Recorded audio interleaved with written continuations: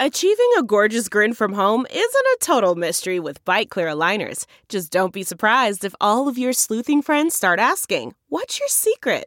Begin by ordering your at-home impression kit today for only $14.95. Byte Clear aligners are doctor-directed and delivered to your door. Treatment costs thousands less than braces. Plus, they offer flexible financing, accept eligible insurance, and you can pay with your HSA FSA. Get 80% off your impression kit when you use code WONDERY at Byte.com. That's BYTE.com. Start your confidence journey today with Byte. So, given the legal developments over the past week, let's ask ourselves the following question. Who do we think will be indicted first? Matt Gaetz or Rudy Giuliani? Let's discuss. Because justice matters.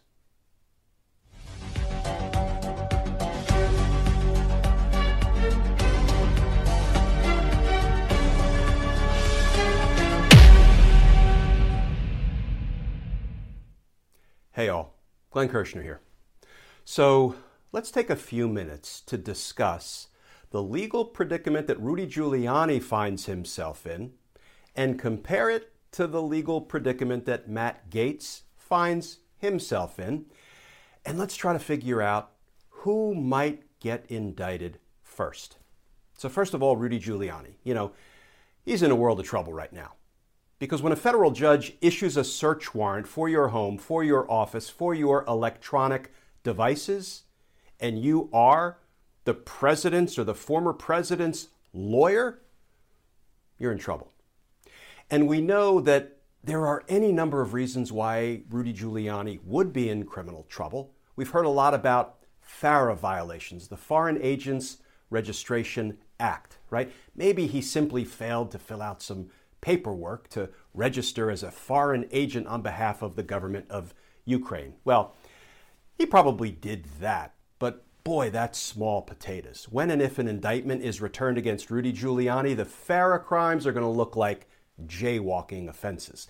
Because some of what we've learned is that he was working with nefarious Ukrainian forces to try to covertly oust Ambassador Marie Yovanovitch from her post, right? And she was reportedly an expert corruption fighter on behalf of the United States government. And here's the thing. Donald Trump could have picked up the phone and recalled Ambassador Yovanovitch. Ambassador, your services are no longer needed. Thank you. And if this was a decision driven by U.S. policy, that's the way it would have played out. But no.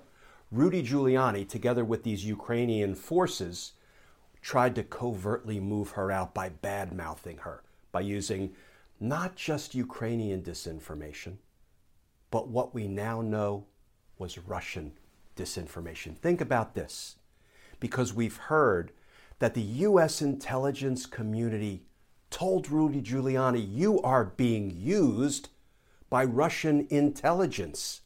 This information that you're gathering up, about Joe Biden and Hunter Biden, this is Russian disinformation, Russian propaganda. And after Rudy Giuliani was told this by the U.S. intelligence community, he kept right on doing what he was doing. So to the extent he was ever an unwitting dupe, well, now he was completely witting. Now he was in league with this Russian intelligence operation because he was told by U.S. intelligence that this is what was going on, and he didn't care. He kept right on at it.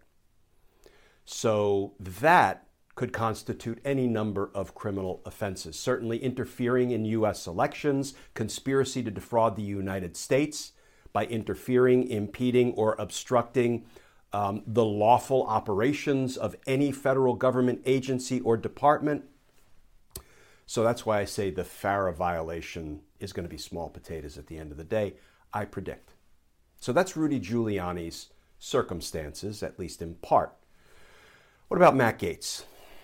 So Matt Gaetz, we heard reporting, I think from the Daily Beast over the last day or so, that his criminal bestie, Joel Greenberg, who is charged with 33 federal felonies and who it looks like is cooperating with the prosecutors, undoubtedly against Matt Gaetz, apparently was in this unusual relationship with Roger Stone.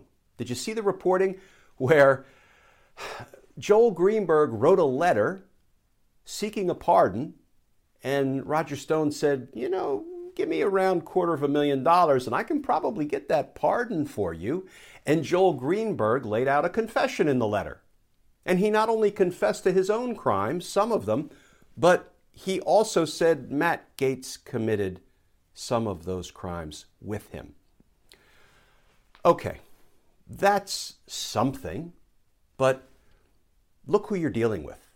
Joel Greenberg, who, let's remember, is indicted for all sorts of crimes like child sex trafficking, like ginning up false identifications, like falsely smearing a political adversary with some, horrendous false allegations. So he's not the most reliable reporter of facts. So as between Joel Greenberg and Roger Stone, like kind of two rats in a cage trying to use one another, I mean, whose credibility is lower on the scale of believability? It's a push. So it is certainly something that Joel Greenberg seems to be directly implicating Matt Gaetz in criminal activity, but I will believe it when it has been fully vetted by federal prosecutors, it has been corroborated with all sorts of other reliable evidence and information, and Joel Greenberg becomes a formal cooperating witness, pleading guilty in his case and promising to give truthful testimony against Matt Gaetz and others. That's when I will begin to credit the word of Joel Greenberg. Now, remember, Matt Gaetz' cell phone was also searched months ago. So, not sure where that puts him on the indictment schedule. We know that the Bill Barr Department of Justice opened investigations into both Matt Gaetz and Rudy Giuliani, right? So there has been a lot in the works that we don't quite know about. We did learn that federal prosecutors in New York, the Southern District of New York U.S. Attorney's Office, months ago wanted to search Rudy Giuliani's property, and Bill Barr's Department of Justice blocked it. Well, Merrick Garland, the Attorney General, and Lisa Monaco, the Deputy Attorney General, the number 2 person in the department, obviously approved those warrants. So we are now moving toward justice. That's a very good thing. And let me add as a footnote, both Merrick Garland and Lisa Monaco were prosecutors in my former office, the U.S. Attorney's Office for the District of Columbia, and they are strong, they are determined, they are justice-centric, and they're fearless. I don't believe they care about the criticism that will come when they decide to do their job, follow the evidence, and charge people like Rudy Giuliani and others, even though there will be lots of criticism and lots of bogus allegations that, no, this was just political payback, retribution. Nonsense. These people are following the evidence and they are restoring the justice to the Department of Justice. I can feel it in my bones. So that leaves us with the question, who might be indicted first? Rudy Giuliani or Matt Gaetz? I think it's a close call, and nobody knows for sure. But given everything that we've seen with respect to both of those individuals and where it looks like the criminal investigations are against each, if I had to bet, and I'm not a betting man, I would bet $1, which is always my betting limit, that we will see an indictment for Matt Gaetz sooner than we will see one for Rudy Giuliani. I could very well be wrong about that, but I welcome your thoughts, so shoot me a message on Twitter or elsewhere, and let me know what you think based on everything you've seen in the reporting. But I do believe that with respect to both Rudy Giuliani and Matt Gaetz. Justice will be coming. And justice matters. Folks, as always, thank you for tuning into these daily videos. If you would like to more formally support our all-volunteer efforts here, you can go over to patreon.com. You can sign up to become a patron. And if you do, I will send you some Team Justice stickers and a personal handwritten note of thanks. As always, please stay safe. Please stay tuned. And I look forward to talking with you all again tomorrow.